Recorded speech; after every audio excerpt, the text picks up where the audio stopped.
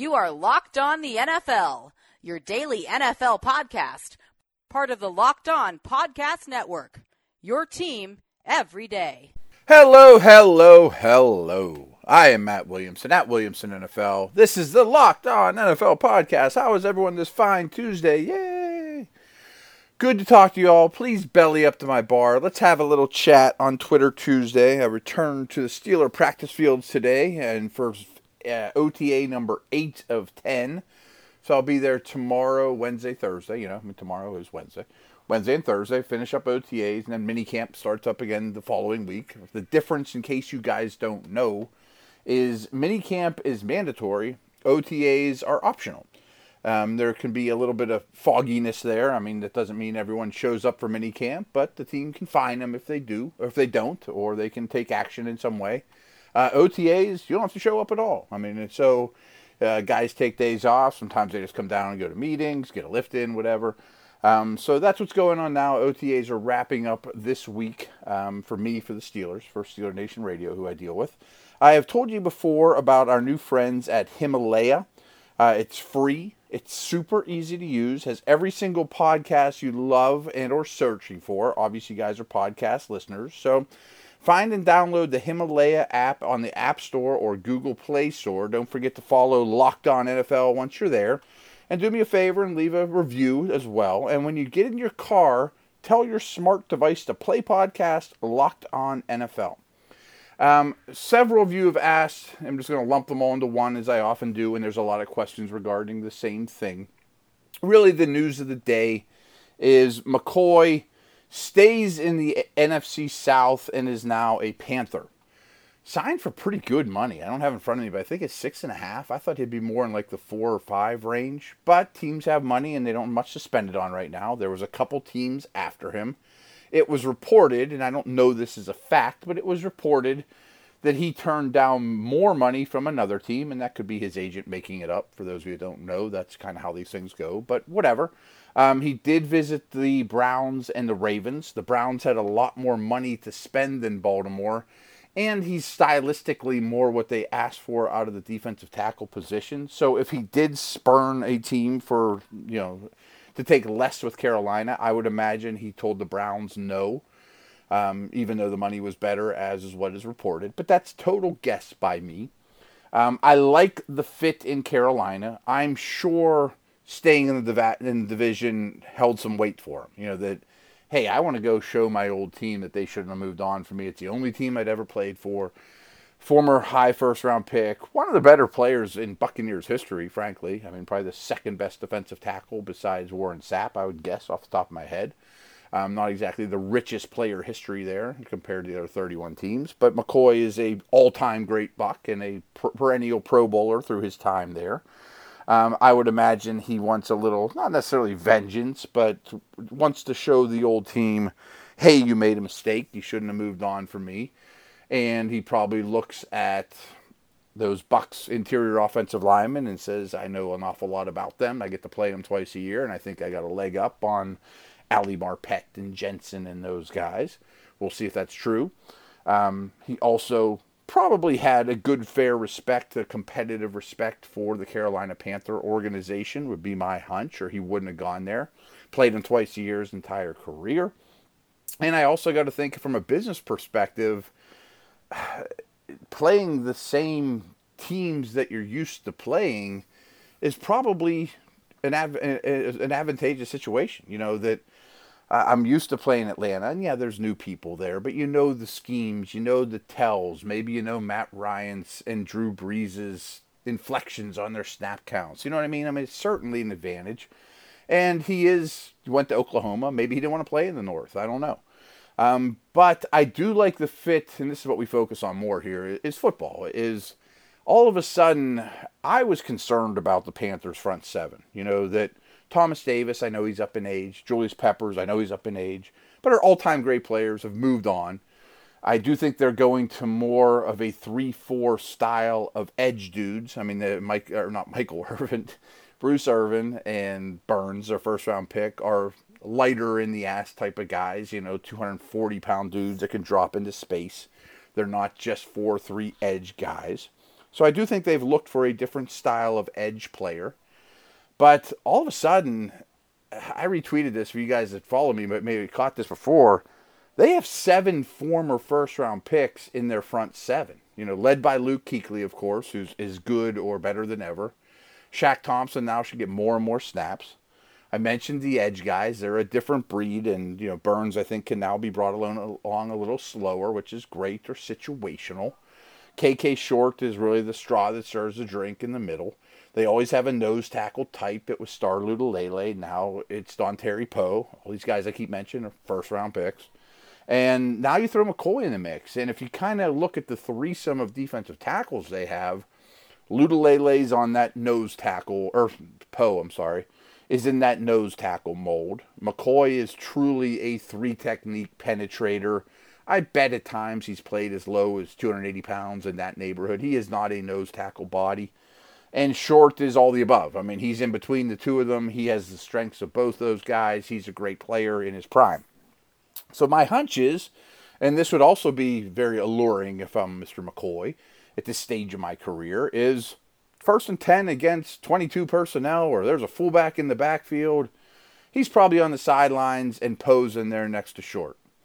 When it's throwing downs, I'm out there fresh next to Short, which I like, and Poe's on the sidelines. And obviously there'll be some of those trends will break, and he'll be out there on 1st and 10 at times. But assuming everyone's healthy, and Butler's there too still. I mean, although he's only there for probably one more year, but there's talent there. Maybe McCoy's a very good influence on him too. Yet another first-round pick.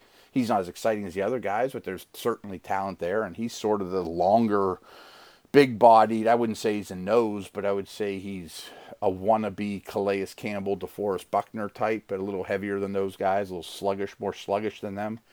All of a sudden, they have a very formidable front 7 with a wide variety of players, where in the past they've always had a front 7 that was good in the strength of the defense and a heavy zone scheme, but they were also all kind of the same too. Like they weren't as versatile. They couldn't throw as many packages out at you. It was the same dudes, a lot of 3 linebacker sets, more than any other team in the league, with Shaq Thompson sometimes guarding the slot even, which is a compliment to him, and they wanted to get him on the field with Davis and Kuechly. Now Davis not being there might open the path for Thompson to maybe take a step forward, really become a star. Again, Kuechly's going to keep these guys all aligned and, on the front page. Short's going to stir the drink, and there's a lot of talent around them. 7 first-round picks, man. I mean, that's hard to ignore. And their secondary isn't wonderful, nor has it been, nor is it designed to be. I mean, they're more traditionally a rush 4, and they will blitz, and we'll see what they do going forward. But I like this pickup a lot for them. For all these reasons I just laid out, I think it's been pretty thorough investigation. Pretty thorough, diagnosis of McCoy to his new home in Carolina. Answers a lot of your guys' Twitter questions about that. As I've been telling you, folks, you guys got to check out Blue Chew. I mean, I know some of you don't think you need this, and I'm not saying you need it, but you want it. Trust me. Remember the days when you were always ready to go? Now you can increase your performance. You get that extra confidence in bed. So listen up. Blue Chew. BlueChew.com. That's blue like the color blue. Blue Chew brings you the first chewable with the same FDA-approved active ingredients as Viagra and Cialis, so you do know they work. It absolutely does. You can take them anytime, day or night, even on a full stomach. And since they're chewable, they work up to twice as fast as a pill. So you can be ready whenever the opportunity arises. I tell you this all the time. I never understood the pill situation of, I'm going to take a pill, hon, I'll meet you in an hour. I mean, kind of lose a little something. Now, this isn't just for guys that can't perform. This is where a lot of you guys need to listen up. This is for any guy that wants extra function to enhance their performance in the bedroom. Blue Chew is prescribed online, shipped straight to your door in a discreet package, so no in-person doctor visit, no waiting in the pharmacy, you don't waste any of that time, and best of all, no more awkwardness. They are made in the USA, and since Blue Chew prepares and ships direct, they are cheaper than a pharmacy. So this is what you all have to do. Any dude listening, or any of you females listening that want to get you just get this as a present for your guy, hint, hint. Right now, we've got a special deal for our listeners. Visit BlueChew.com and get your first shipment free. Use our special promo code LOCKEDON, all one word. All you pay is $5 shipping, and you get everything else is free. All you're paying is for shipping. That's BLUEChew.com. Promo code LOCKEDON to try it free. Blue Chew is a better, cheaper, faster choice, and we thank them very, very much for sponsoring the podcast. All right, we are back, and let's get into some of your guys' questions. Several of you have been asking this over the last couple Twitter Thursdays, and I think some of you are anxious for me to get into positional list mode. That was one thing I did when I had my own website last year at this time, and lists are something people do this time of year because there's not much else to talk about. I don't know that I'll start doing top 10 guards, all those things. Last week I talked, the 5 corners who I thought were the best in the business. And over, like I said, the last couple of weeks, several of you have asked, what's your quarterback list like? What's your top 5? And I'm going to read Go Pat's question. Go Pat 79. He's the man. Hey, Matt, who's the top 5 QBs entering the 2019 season? Moreover, can you name a couple guys who might be entering the top 5 come 2020? Yeah, and this is probably a whole segment in itself, to be very honest. Let's talk about the criteria first. Who are the top 5 quarterbacks right now? That's a hard question. Is it, who do I want from this second going forward? I mean, that's a totally different question where you really factor in youth. No, the answer to that, no. Is it, who do you think will be the best quarterback in 2019? Or if I had to play tomorrow, who's my starting quarterback? Or who's coming off the best year?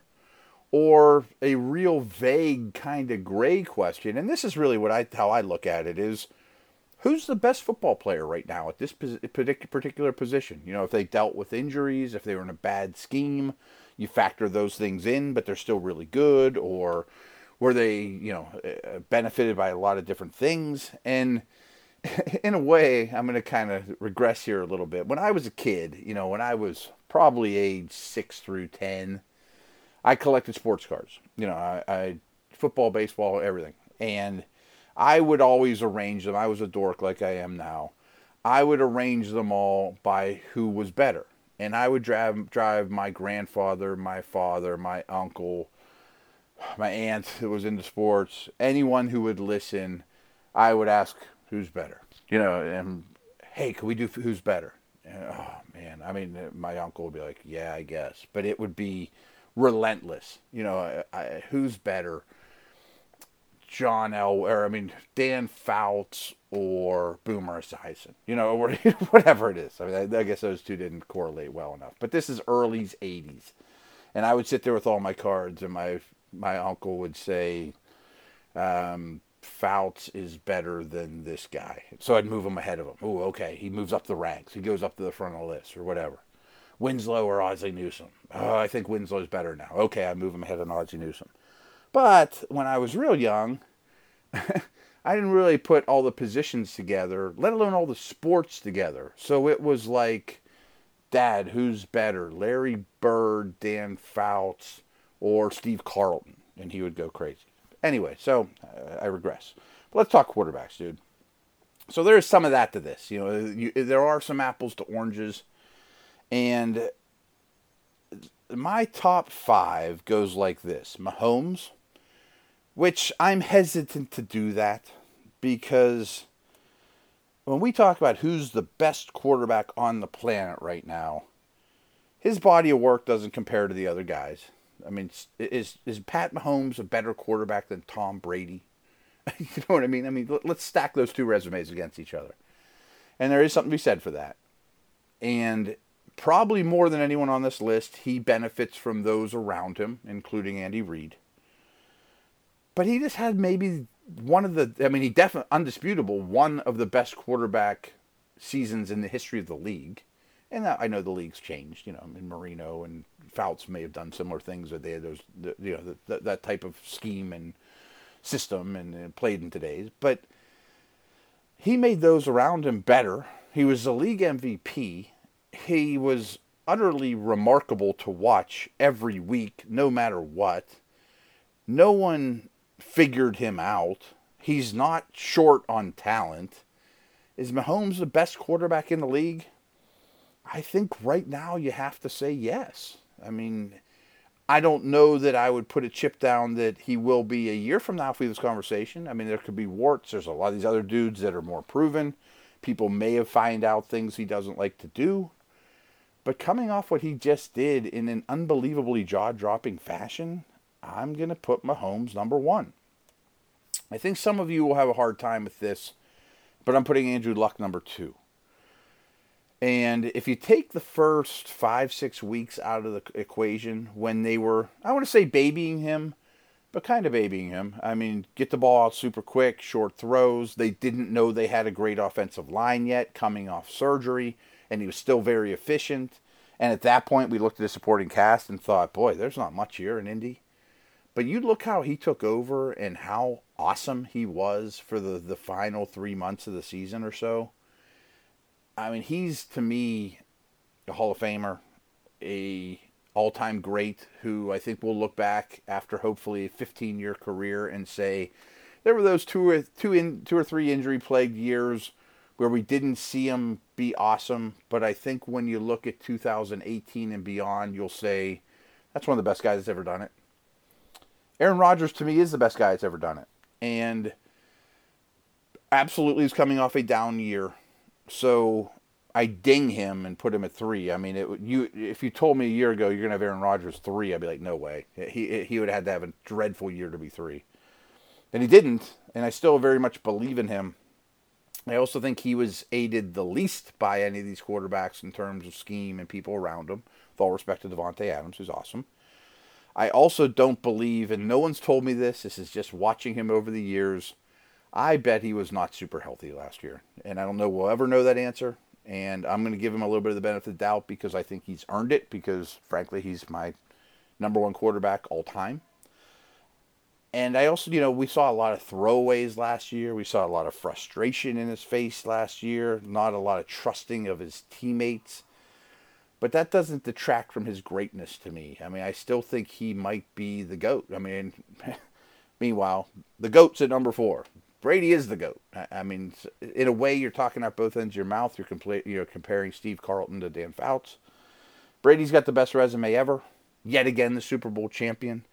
An amazing, amazing player who's still really, really good. But I thought he showed some warts last year, and I've said this to you guys a lot, and forgive me for saying the same things over and over, but I do think if you looked at, since he's become the starter, basically, well, since he's become awesome, so what, the last 12 years only?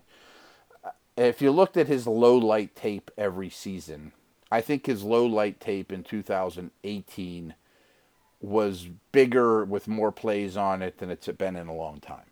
And I always say that about Rodgers. Like, if you look at the greatest quarterback, the all-time greats, the Hall of Fame quarterbacks, Rodgers' highlight tape is as good as anyone's. It's as good as Marino's. It's as good as Favre's. It's as good as anyone.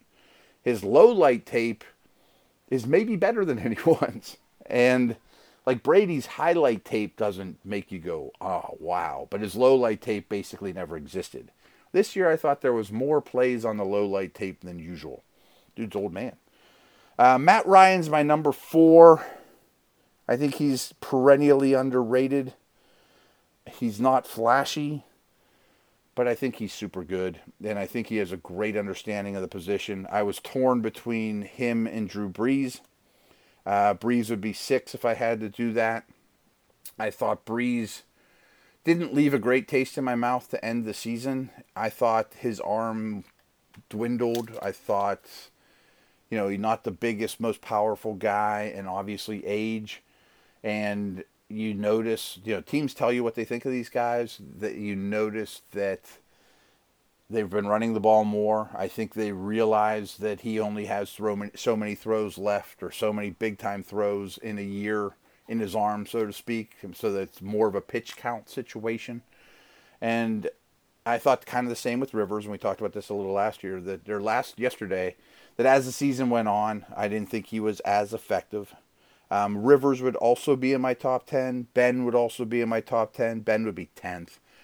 Wilson would be in my top 10, and Wentz would be in my top 10. So to round this out, though, who could get in the top 5? And I'm just going to buzz through division by division.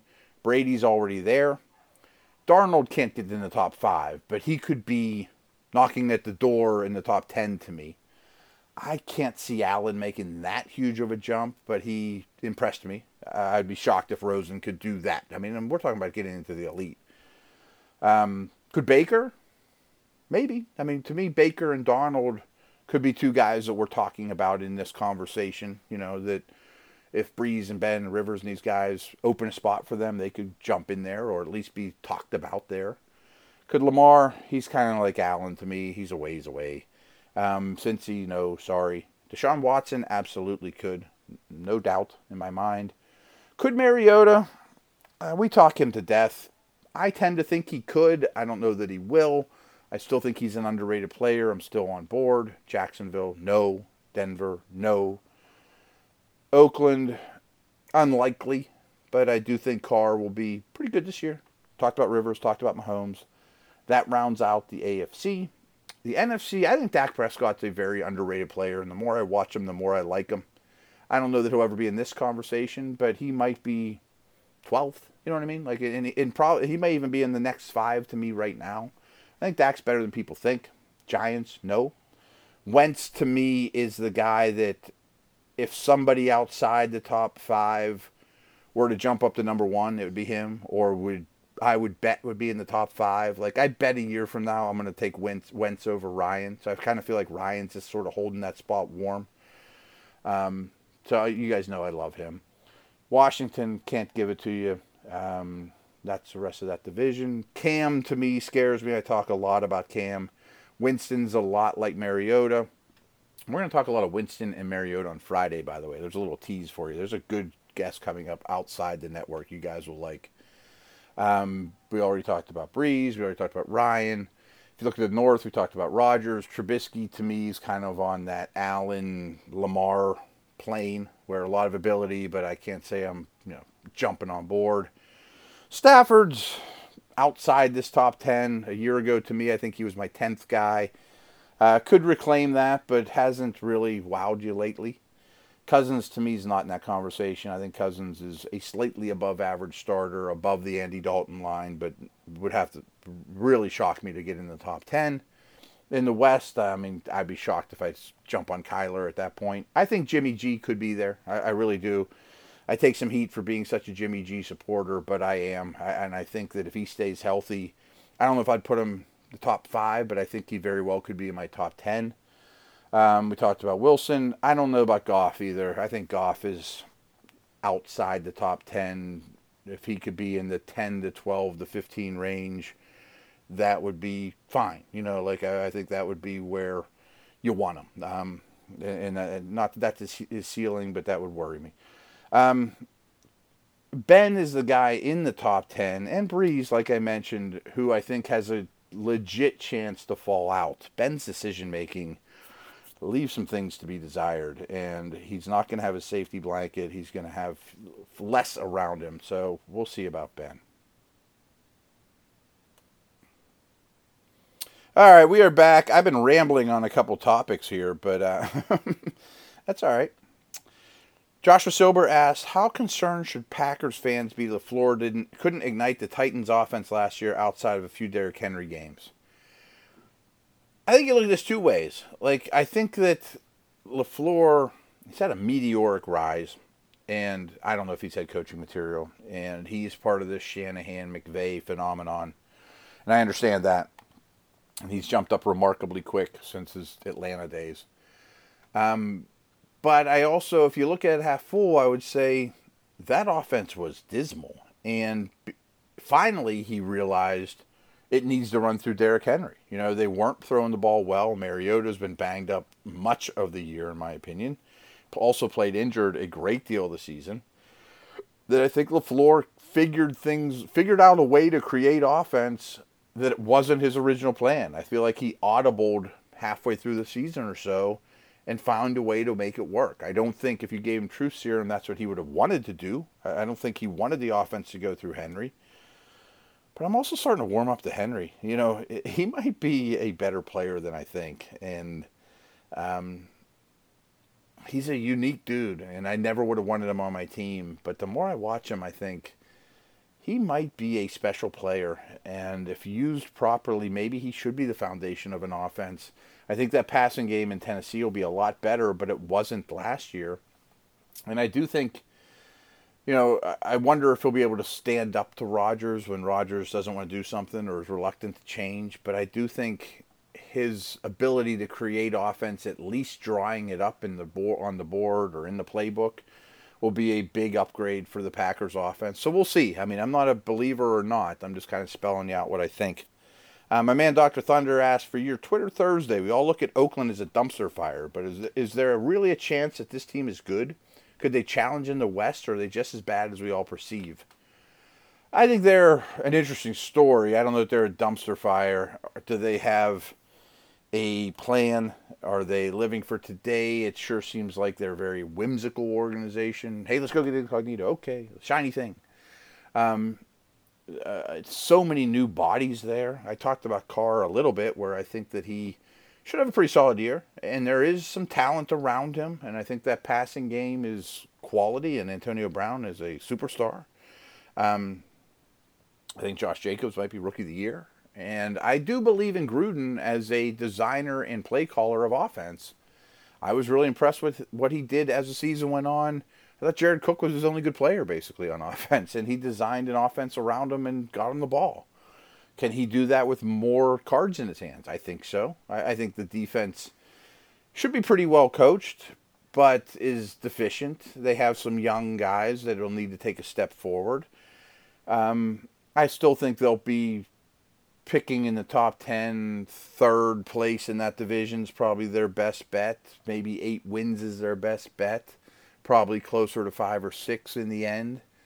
It's going to take time. I mean, it's just such a culture change, such a roster overhaul.